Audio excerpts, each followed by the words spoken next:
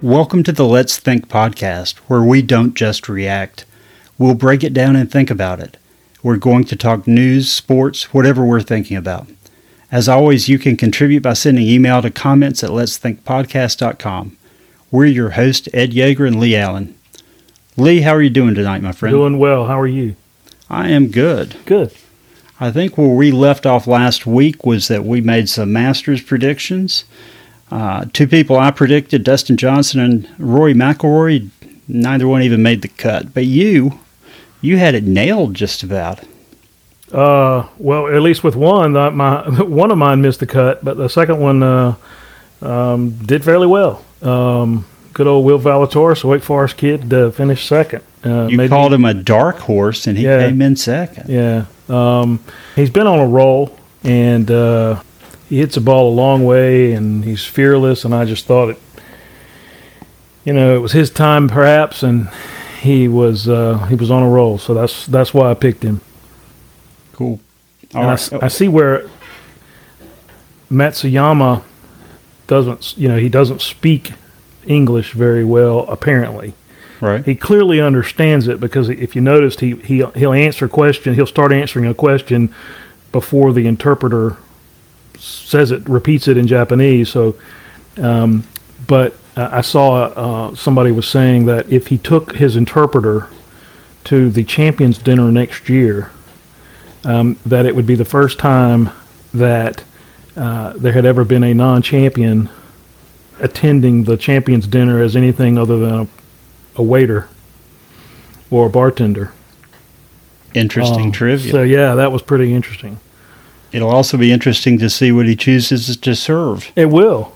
You see the pictures of him in the airport in Atlanta on early Monday morning with the green jacket? No, I didn't see that. Yeah, he's. They got him walking through the airport, and he's pulling a cart. A piece of luggage, and he's got a backpack on his shoulder, and he's got the green jacket outside the backpack outside the luggage on his arm, and then they show him sitting in at a gate, and he's got it on the chair beside him as he's typing away on his phone. I'm not sure why he didn't have it on, but hey, I wouldn't put it up either.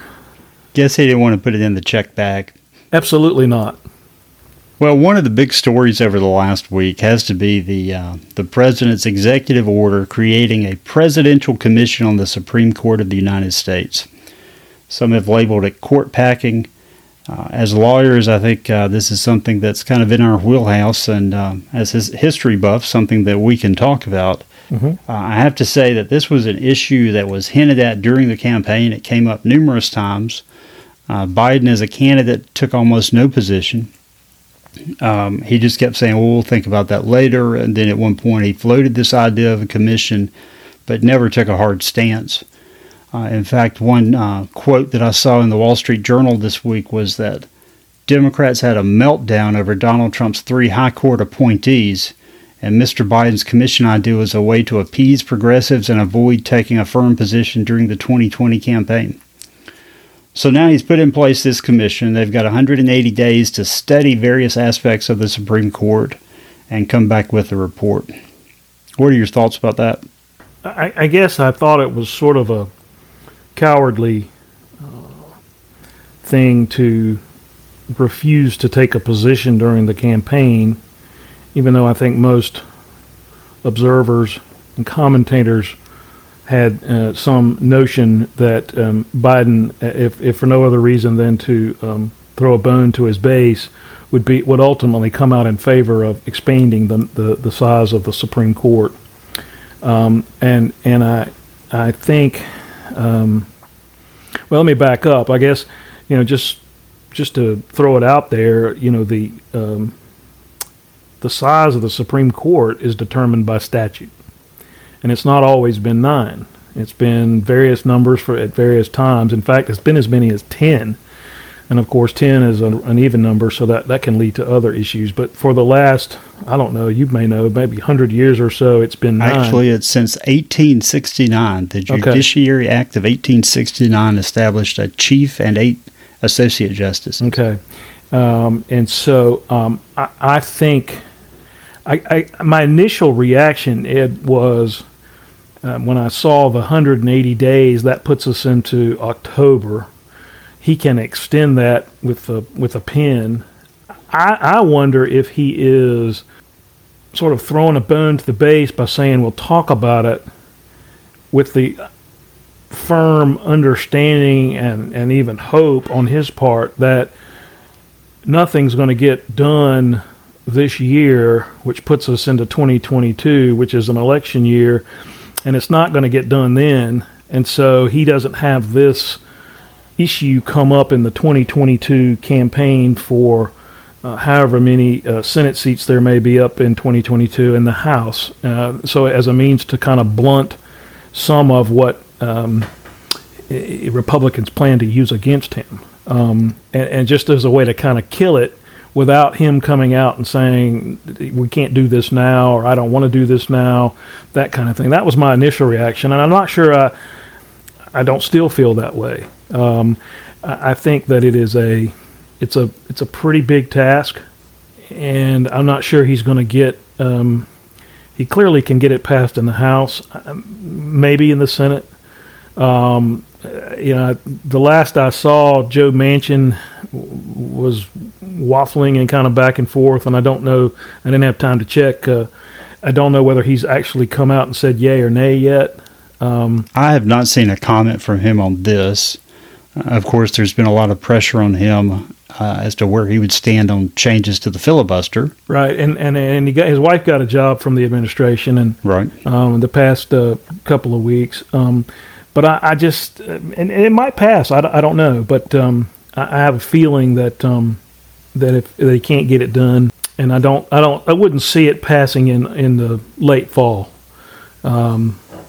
It seems like if he's going to do it, he needed to do it this spring, this summer, while he's got his momentum from November, and he's got his numbers into Congress. Because if history is any precedent, he won't have his numbers after November 2022. I agree with you that it's a play to his progressive, his left wing, that he's got to do something. I saw a quote from the New York Times this week. There's a group called Take Back the Court, and their director says that the Supreme Court poses a danger to the health and well-being of the nation and to democracy itself. For those of us who think like I do, that group is not a group we would agree with on much, if anything. Well, there were 36 members appointed. I went through all of their bios, and I can say that it's a pretty liberal group as far as I can tell. A lot of law professors. Harvard University and the other Ivy League schools are pretty highly represented among the group. I would imagine that they are.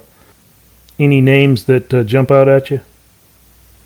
Well, there was a couple of names. The ones who might be, or who the media considered might be conservatives, included Michael Ramsey, who was a former Scalia clerk, former appellate judge Thomas Griffith, who was a Bush appointee, but you really can't tell by which president appointed someone as to how conservative they might be. One name, just because of the name itself, was Kermit Roosevelt III, who's appointed to serve on the commission. Is he a grandson or a great-grandson? He is a great-grandson. Okay. And, with the Bush appointees, even if conservative, you don't know sort of the fundamentals of their conservatism and how they approach those kind of issues, and whether or not they're sort of from the Scalia camp or the or if they're just more of the Eastern establishment, old school country club Republicans, whatever pejorative term you like. Well, and in fact, I read that this particular appointee, Judge Griffith, had worked to ban members of the Federalist Society from the Judicial Conference. So that speaks to kind of his moderate nature. And I'm looking at Kermit Roosevelt right here, and he is a registered Democrat. He is the great-great-grandson of Theodore and a cousin of Franklin, of course. And he's 49 years old. He was educated at Harvard and Yale Law School, and he's currently a law professor at the University of Pennsylvania. Yeah. It reminds me of a William F. Buckley quote that he'd rather be governed by the first 1,000 people in the Cambridge phone book than the faculty at Harvard. Indeed. And I sometimes wonder what Mr. Buckley would think now that our party, if you will, is at what seems to be a crossroads between the Trump faction and the more traditional Republican factions, where Mr. Buckley would come down. One other aspect of this story that I don't want to let pass, though, is the historical piece, because it's been mentioned a few times that Franklin Roosevelt tried to add justices to the court. He did. And I think it's important to note why, because a lot of people forget, but the U.S. Constitution is a constitution of limited powers, and there's an expectation that the federal government can't just do anything they want to do. When Franklin Roosevelt was elected, he tried to push through legislation which the court was frequently striking down. Yes, the Four Horsemen were his nemesis. So his solution to that was the Judicial Procedures Reform Bill of 1937 that would allow him to appoint another justice for everyone on the court who was more than 70 and a half years old. Because with the exception of Brandeis, the others who were above that age were the conservatives who were basically striking down a good portion of the New Deal legislation. Surely that's just a coincidence. I'm sure it was, yes. I'm sure it was. And, the interesting part to that is a Senate Majority Leader at that time that right before he proposed the court packing plan, ended up dying that summer. And he had been promised a spot on the Supreme Court. And that's when he died unexpectedly. That started a number of things rolling, and they ended up stuck.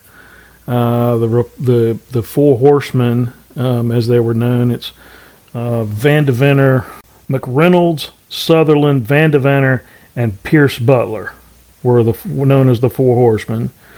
And then you had the Three Musketeers, who were Brandeis, Cardozo, and Harlan Stone. They were the liberals. And then Owen Roberts, who was appointed by a Republican, was the swing vote. Well, that sounds familiar. Yeah, and basically where he went sort of determined the outcome of the case. He was appointed and confirmed by Herbert Hoover in 1930, and the interesting thing is he replaced a man named Edward Terry Sanford, who died in office. Hoover appointed John Parker, whom you know as a North Carolinian from Concord, whose brother was awarded a Medal of Honor in World War I, Eli Parker, Sam Ely Parker. But John Parker was a longtime jurist in this state who was, I think it's fair to say, universally admired, and he was a Republican, even though he was from the South, from North Carolina in the 20s and 30s. And he was not confirmed because of some other political issues. He sort of paid the price for some things that really he didn't have anything to do with. And when he wasn't confirmed, Hoover then appointed Owen Roberts. There was a state minimum wage law in a case called West Coast Hotel versus Parrish. And it was in 1937. The state of Washington enacted a minimum wage law for women. And it was struck down, and the case wound its way to the Supreme Court. There was a prior case called Atkins versus Children's Hospital, which was a 1923 case that had held that state minimum wage laws were unconstitutional. And that's known. There was during the period when when the court was striking down these sort of progressive and then what became New Deal legislative efforts both in the Congress and in the states, there was a famous case called Lochner, Lochner, and that was the, I guess, the status quo, so to speak, within the federal courts. And this case made it to the Supreme Court at the time of the court packing controversy, and it was controversial. Roosevelt thought that he would have this passed pretty easily. Justice Louis Brandeis, who was, I think it's fair to say, a favorite of Roosevelt, and whom Roosevelt referred to as Old Isaiah because of his flowing white mane and his age, came out very strongly against the court packing plan, and had an appearance before the Senate Judiciary Committee during their time marking up the bill, but was just very powerful in his opposition. So all that's going on. This case comes up, and Owen Roberts, Republican, votes with the liberals to uphold this minimum wage law for women in the state of Washington. And it became known as the switch in time that did save nine, or that would save nine. Because when that happened and then Brandeis voted to, or was opposed, it gave some cover to some people principally in the Senate, to vote against the court packing plan, and it died there. And Owen Roberts is now pretty much remembered only for the switch in time that saved nine. It's not really been, as far as I know, an issue since, until now. I'm not aware of any sort of substantive or any sort of effort to add justices to the Supreme Court that's gotten anywhere. You know, their caseload has gone down substantially over the last even 20 years. They don't hear a lot of cases every year. They pretty much don't hear anything. They don't have to. No. And they look, frankly, in my opinion, they look for ways not to hear cases. And that's not always bad. But I think the public would be astounded at the actual number of cases that they hear now versus what they heard 50, 60 years ago. No, it's very low. It's very low. And I'm not aware of any grassroots movement to add justices before this. And frankly, I think this can be attributed to the fact that President Trump got 3 appointees to the court. Absolutely. This is a reaction to that. That's all it is. But for that, this would never have come up.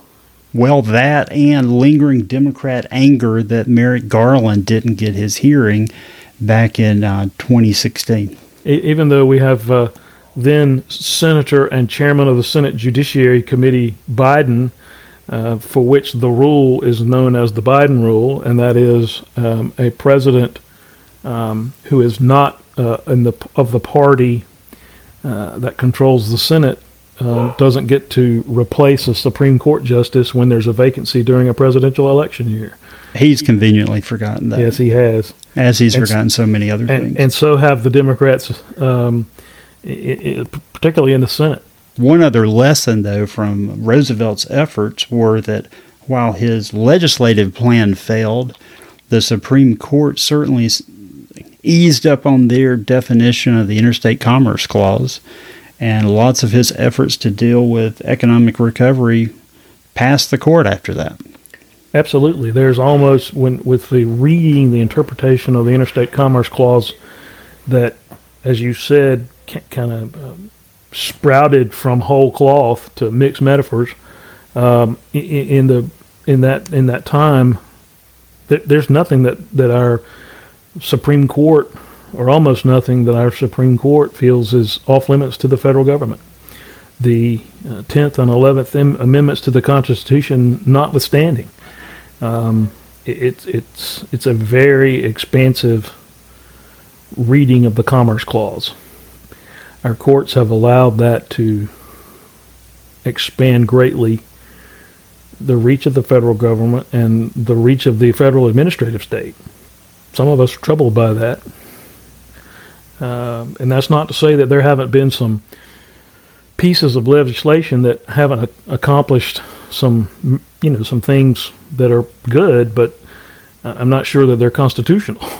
Well, that's a pertinent question for our time now, I think, because the idea should be that the U.S. government, the federal government, can't become involved in just anything because they can pass it through Congress. That's right.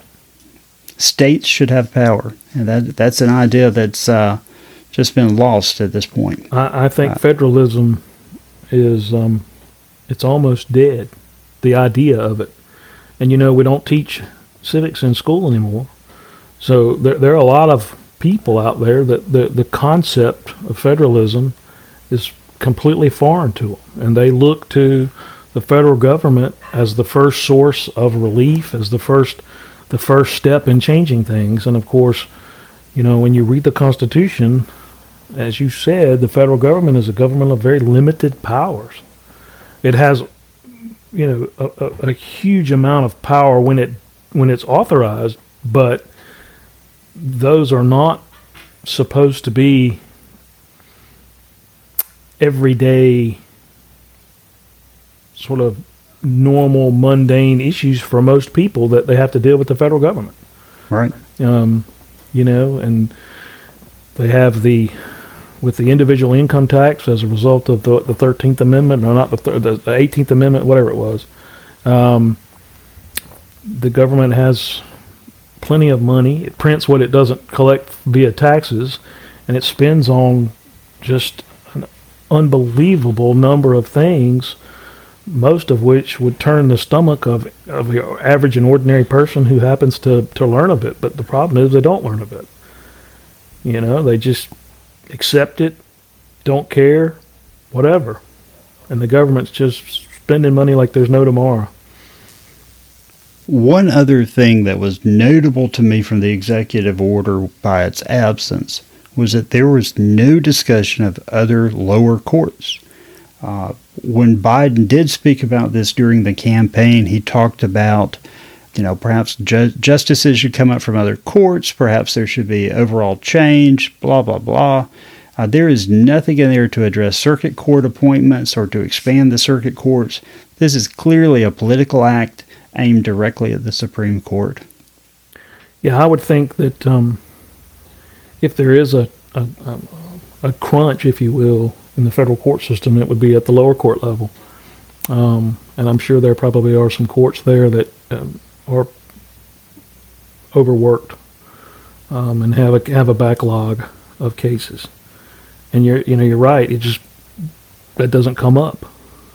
But there are not a lot of vacancies because Trump appointed and the Senate confirmed dozens of nominees to fill those vacancies. Yeah, when the political scientists look and the historians look at the Trump presidency or the Trump first term, whatever it turns out to be, 25, 50 years from now, I think that will be the biggest and most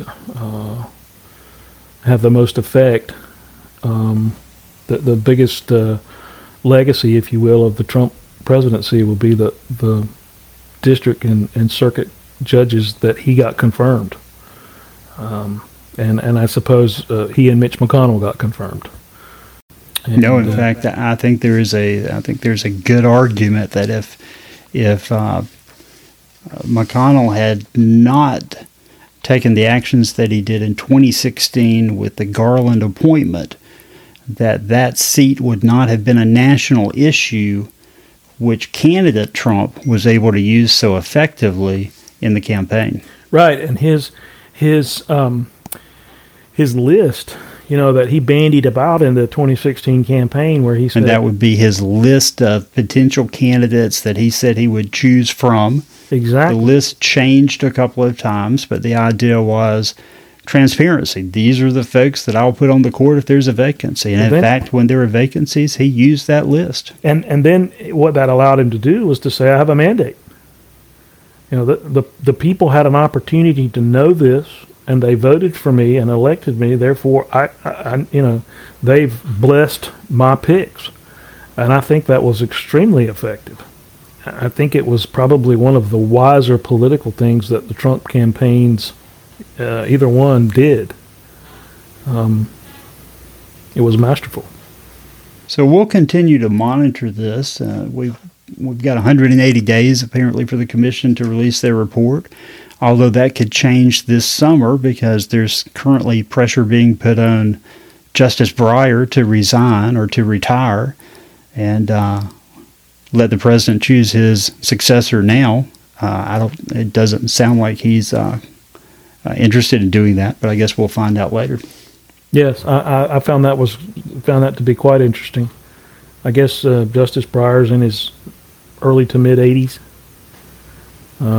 He may be the oldest member of the court now, but the liberal progressive wing would very much like to replace him with a similarly inclined justice who's much younger and would, I guess the idea would be around longer, and his tenure would last several decades beyond what Justice Breyer may ultimately serve. And perhaps it's a historic parallel to Brandeis, but Breyer came out this week to talk about the court's structure needing to stay the same for there to continue to have trust of the public. Yeah, I think that's a comforting idea that the Supreme Court, members of the Supreme Court who are somewhat removed by life tenure from sort of your base everyday politics, they do have a feeling of responsibility and even, I guess, ownership of the institution that is the Supreme Court and the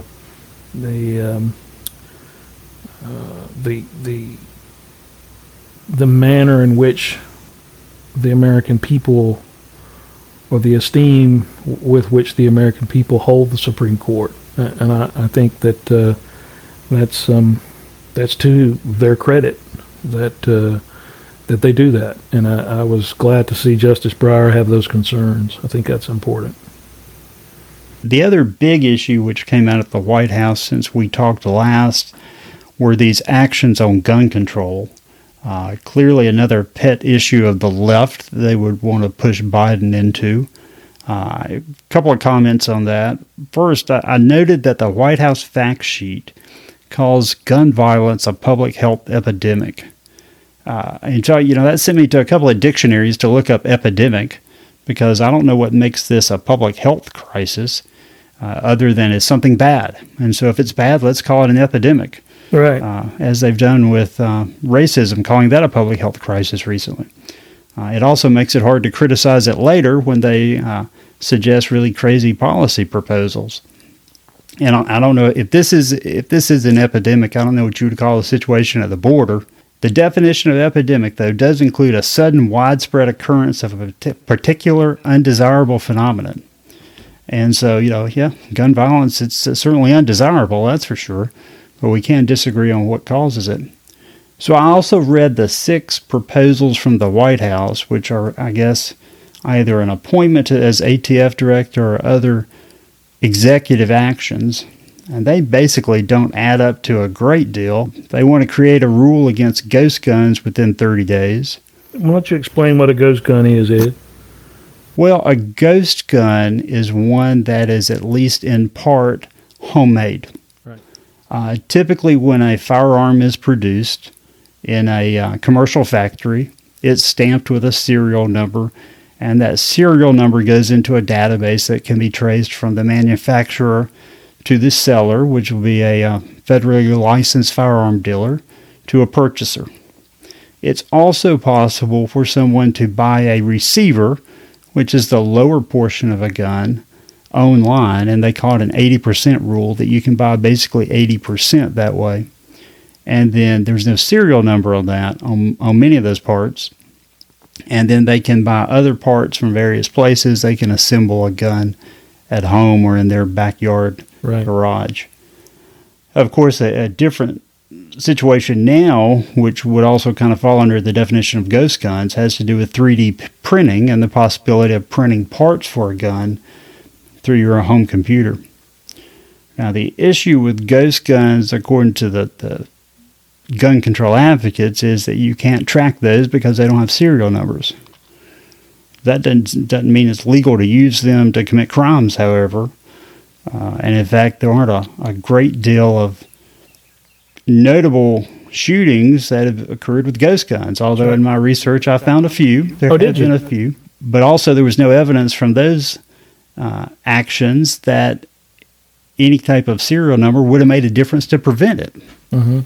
One of the things I've always said is if we can pass a law and that's going to make a difference, why don't we just outlaw crime? But that doesn't seem to have been so helpful. No, the criminal loophole to gun laws is something that our friends from the left conveniently forget.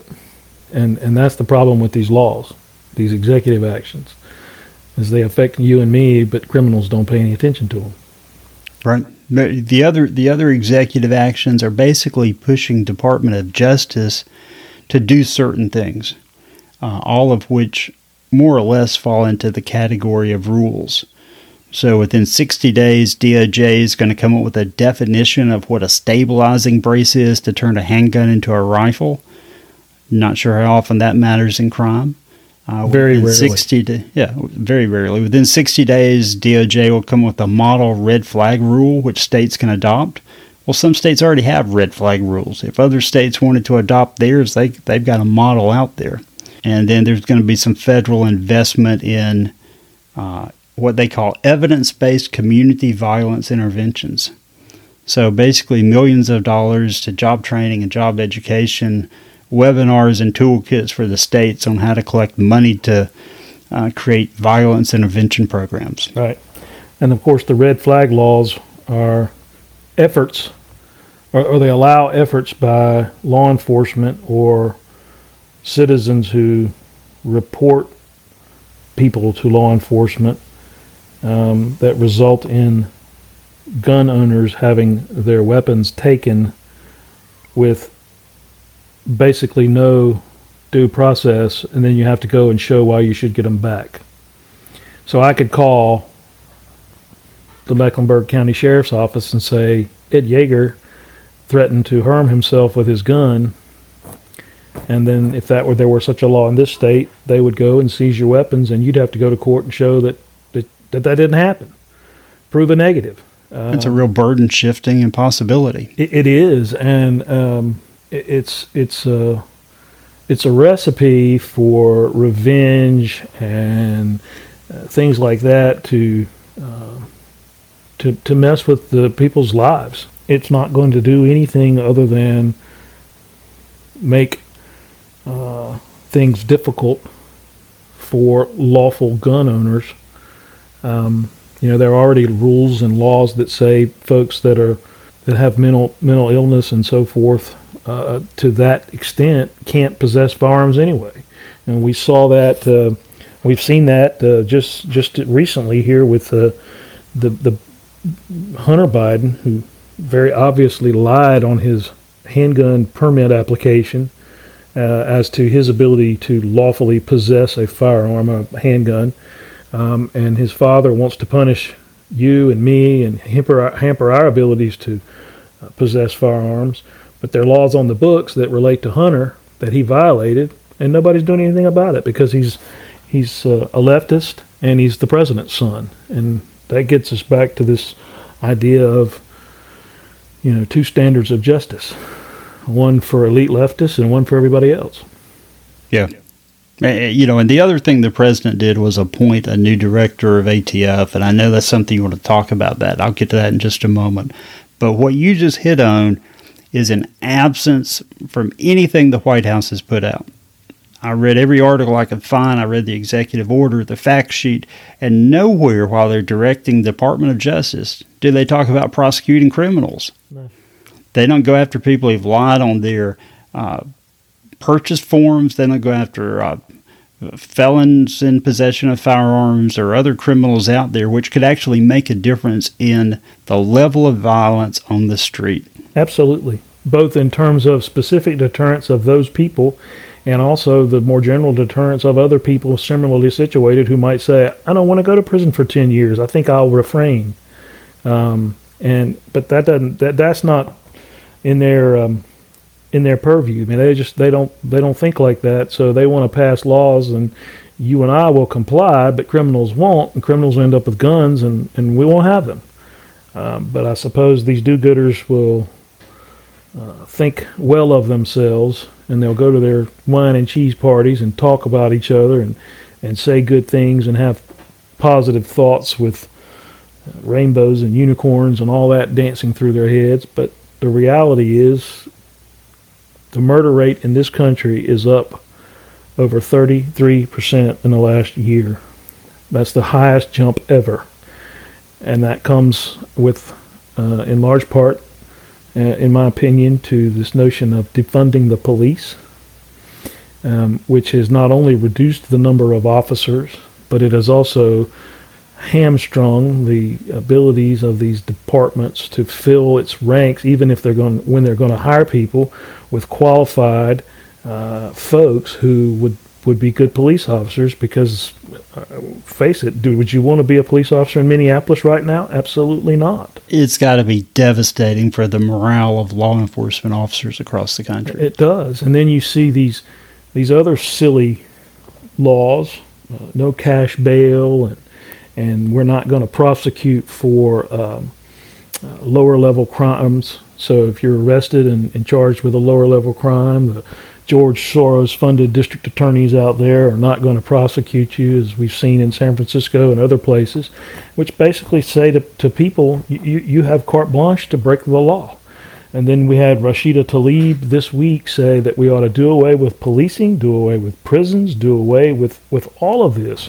And of course, she lives in a place where she can get away from crime. She works in a place where it's Fort Pelosi right now. I mean, there's barbed wire, there are fences, there are armed troops keeping her safe. But most people don't live like that. And, we need law and order to function in order to have a civilization. But these leftist academics and so forth forgot their common sense. When I came out of law school, there was this crusty old district court judge who, I heard him say this more than once, and at the time I thought he was kind of crazy. I thought he was just cynical, but he said, it's going to come a day when we're just going to put big walls up around large parts of our community, and we're going to say, do anything you want to in there. We're not even going to bother trying to police it. They're going to be no gun zones. Yeah, but if you come outside that wall, you're going to have to follow the rules. And that's sad. It is. But I want to touch on this ATF nominee, David Chipman. Mm-hmm. Former special agent, apparently spent 25 years as an agent with Bureau of Alcohol, Tobacco, and Firearms. Was involved in some controversial actions there, including Waco and Ruby Ridge. Since then, he's become a policy director for the Giffords, which is a gun control group. I looked at his Twitter bio today. He lists himself as a gun violence prevention advocate. I'm not sure who wouldn't advocate to prevent gun violence. It's maybe a question of how you do it, but I think we're all opposed to gun violence. A former lobbyist for Michael Bloomberg's gun control group. This is a pretty hardcore anti-gun person who's been appointed as the director of ATF. His nomination, it has, and it was designed to send a message to the Biden base, the Democrat Party base, that this president and therefore his administration are anti-gun, and they're going to do what they can over the next 4 years, and I'm sure they hope beyond that, to curtail the rights of citizens to defend themselves, their property, and their families. And it is frightening. Our founding fathers didn't just get back from a hunting trip, and that's what led to the passage of the Second Amendment. It was passed in response to the revolution and what we had gone through with regard to that. And, every desperate and tyrant, Hitler, Stalin, Mao, Pol Pot, the first thing they do is they get rid of firearms, and then they can subjugate, and it's infuriating to me. And I see these leftists say, modern day weapons weren't conceived at the time of the founding. Well, neither was a computer, neither was a television. But no one argues that the First Amendment doesn't pertain to those. And then they say, well, if you're right and it's designed to prevent subjugation by a tyrant, those times are past because now, they have jets and missiles and so forth and so on. And how are citizens going to stand up to that? And it lasts a matter of an hour or 30 minutes. Well, they seem to have forgotten what some pajama-wearing folks in Vietnam accomplished, and they seem to have forgotten what some turban-wearing folks in Afghanistan have accomplished in the last 20 years. And I am troubled, deeply troubled, by the efforts to take away our Second Amendment rights. It is the amendment which protects all others. Not only does it protect all of us, but it gives us the ability to protect ourselves and our families. The right of self-defense is universal, and it should never be diminished. If you can't protect your families and yourselves, you have nothing. You are at the mercy. It's law of the jungle, and you lose, is what it amounts to. Also, the Second Amendment is a statement by the founders of this nation as to where power resides. That's right. And Mao said it best, power comes from the barrel of a gun. And that may not be as nice as some of our friends on the left would want, and it may not be as socially acceptable, but it is absolutely the truth. And I'm afraid, I hope I'm wrong, but I think it's going to become critical because I don't see things changing in terms of the law and order situation in this country anytime soon. I think, as we've seen the last few nights in Minneapolis, and of course, what's been going on in Portland since last summer, the mainstream media doesn't talk about, but it's old news at this point. Right. But last night, and I think the night before, the police administration building in Portland was set on fire with folks inside it, and the doors were blocked from the outside to try to keep them from being able to leave when the building's on fire. And the national media doesn't care. Don't even run the story. They basically have had a riot there every night. And last summer, the leftists were saying, well, the reason there's unrest in Portland is because you have federal forces there protecting federal property, namely the federal courthouse. And so those troops were, I shouldn't say troops, but those federal officers were removed at some point. Very quickly, they tried to burn the courthouse down again. Yeah. And they're going to continue to do it until they're made to stop. And, of course, most of the people that were arrested in last summer's riots had the charges dismissed. And we don't hear about that. No. They weren't made to plead. They weren't even made to do community service or things like that in exchange for dismissal, just outright dismissed. That's the result of a number of left-wing district attorneys that have been elected across the country, often with funding from George Soros. That's right. And that's continuing. And that's a big deal. It doesn't matter really. In a lot of ways, it takes a long time for things to trickle down from the national level, but the local level is much more instantaneous almost, and it affects more people, and it affects them quicker than things that come down from on high in Washington. One other story that broke today, and I don't know that we can give it a lot of discussion tonight, but the president announced a removal of troops from Afghanistan by September 11th, which this year will be the 20th anniversary of 9/11. we've certainly been there a long time. It's America's longest war. President Trump had proposed removing those troops by sometime in May. There was pushback from Biden immediately about that, and now he's proposing to do it by September. And he's also sent a message to the forces there, or to the Taliban there, hold out till September. We won't be here any longer. That's right. It seems like it's a rough message to send. I have concerns about how this is going to end up. I do too, and I'm troubled. I think on the one hand, we probably should have come home in total with the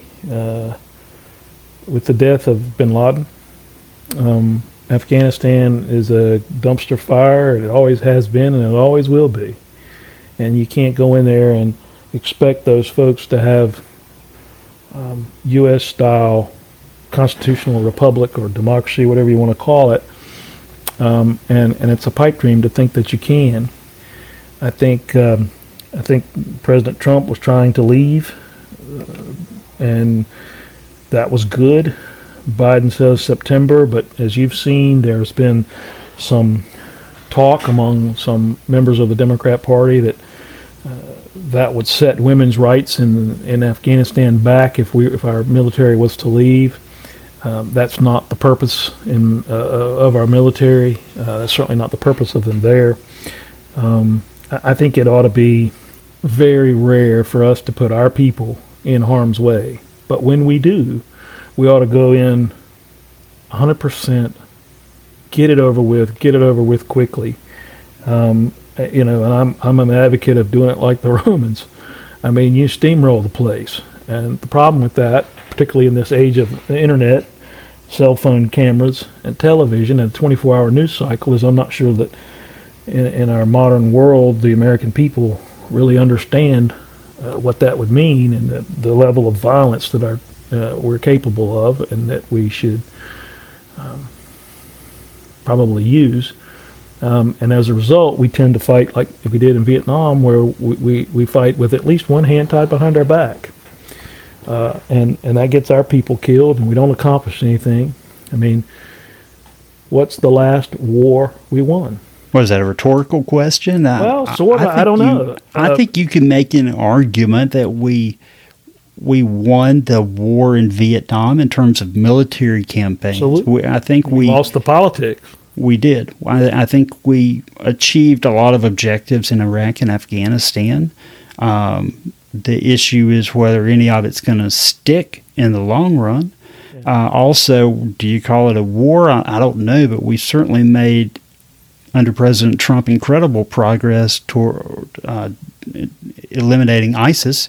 Absolutely. Although we still have troops in Syria, and I don't know what our legal basis for being there is, or how long we're going to stay there. And whose side are we on? And whose side do we want to be on? And you've got the Turks and the Russians, and they're sort of scrapping and sparring as they've historically done over the Bosphorus and the Dardanelles and the warm water ports on the Black Sea and so forth. And they at times have some mutual interests, and they'll put those little efforts aside. But by and large, they're sort of antagonists. And then you've got the Israelis, and I mean, I worry about Syria. I really do. We don't need to start a huge war in Syria. We're backing up with our Middle East policy. The Trump administration was, they were assisting peace efforts that were successful even in December, after the election. And he's signaled that he's going to do away with sanctions on Iran. They don't have any cash as a result of those sanctions, and therefore we were able to put pressure on them to not do some things and so forth. And he signaled he's going to relax the sanctions, and they're getting frisky, and they're having their puppet government in, I guess it's Yemen, trying to pick a fight or a war with Saudi Arabia. It's just a powder keg, and it's troubling. It's a troubled region. It's going to stay that way, unfortunately. Well, we've covered a lot tonight. Anything on your list you're looking forward to over the next week? No, I don't think so. I will be interested to see how this Supreme Court Commission plays out. Whether it will kind of go by the wayside and there'll be some report and that'll be the end of it, or whether there will be a meaningful effort to change the court in a substantive fashion. That obviously won't be done this week, but over the next 6 months, I think that'll be an interesting thing to keep an eye on. And then, of course, and I haven't been keeping up with the day-to-day, but the George Floyd murder trial in Minneapolis, coupled with the events of this weekend and the riots that have been occurring, I fear the violence in that city and in other cities is going to increase as we move towards summer and into the remainder of the year. And just with that trial, I haven't followed it closely, but I have seen that I think there's strong arguments on both sides. I don't know which way it's going to come out. I don't either, and I think the jury could come either way. Yeah, and I do know that I guess it was Monday the judge refused to sequester the jury. So if you're the defense, you're worried very much that the jurors are watching the violence and the riots and are fearing what may happen if they were to acquit or convict of some lesser charge. The New York Times has essentially doxed the members of the jury panel, so folks know who they are. I saw that one of the city council members from the Brooklyn Center who voted to, I guess, accept the resignation of the mayor or the city manager or fire him or whatever happened, said that he was a very good at his job and had done well and was an asset to the city, but she was afraid if she voted to keep him that she would be subject to retaliation, physically. So I'm not as optimistic about things as I once was in this world. Okay.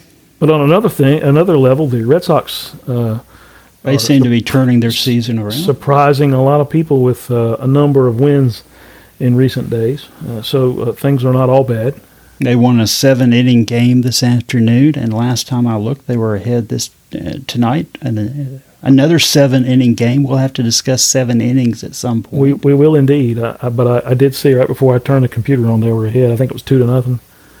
Well, you've been listening to another episode of the Let's Think podcast, where we don't just react, we break it down and think about it.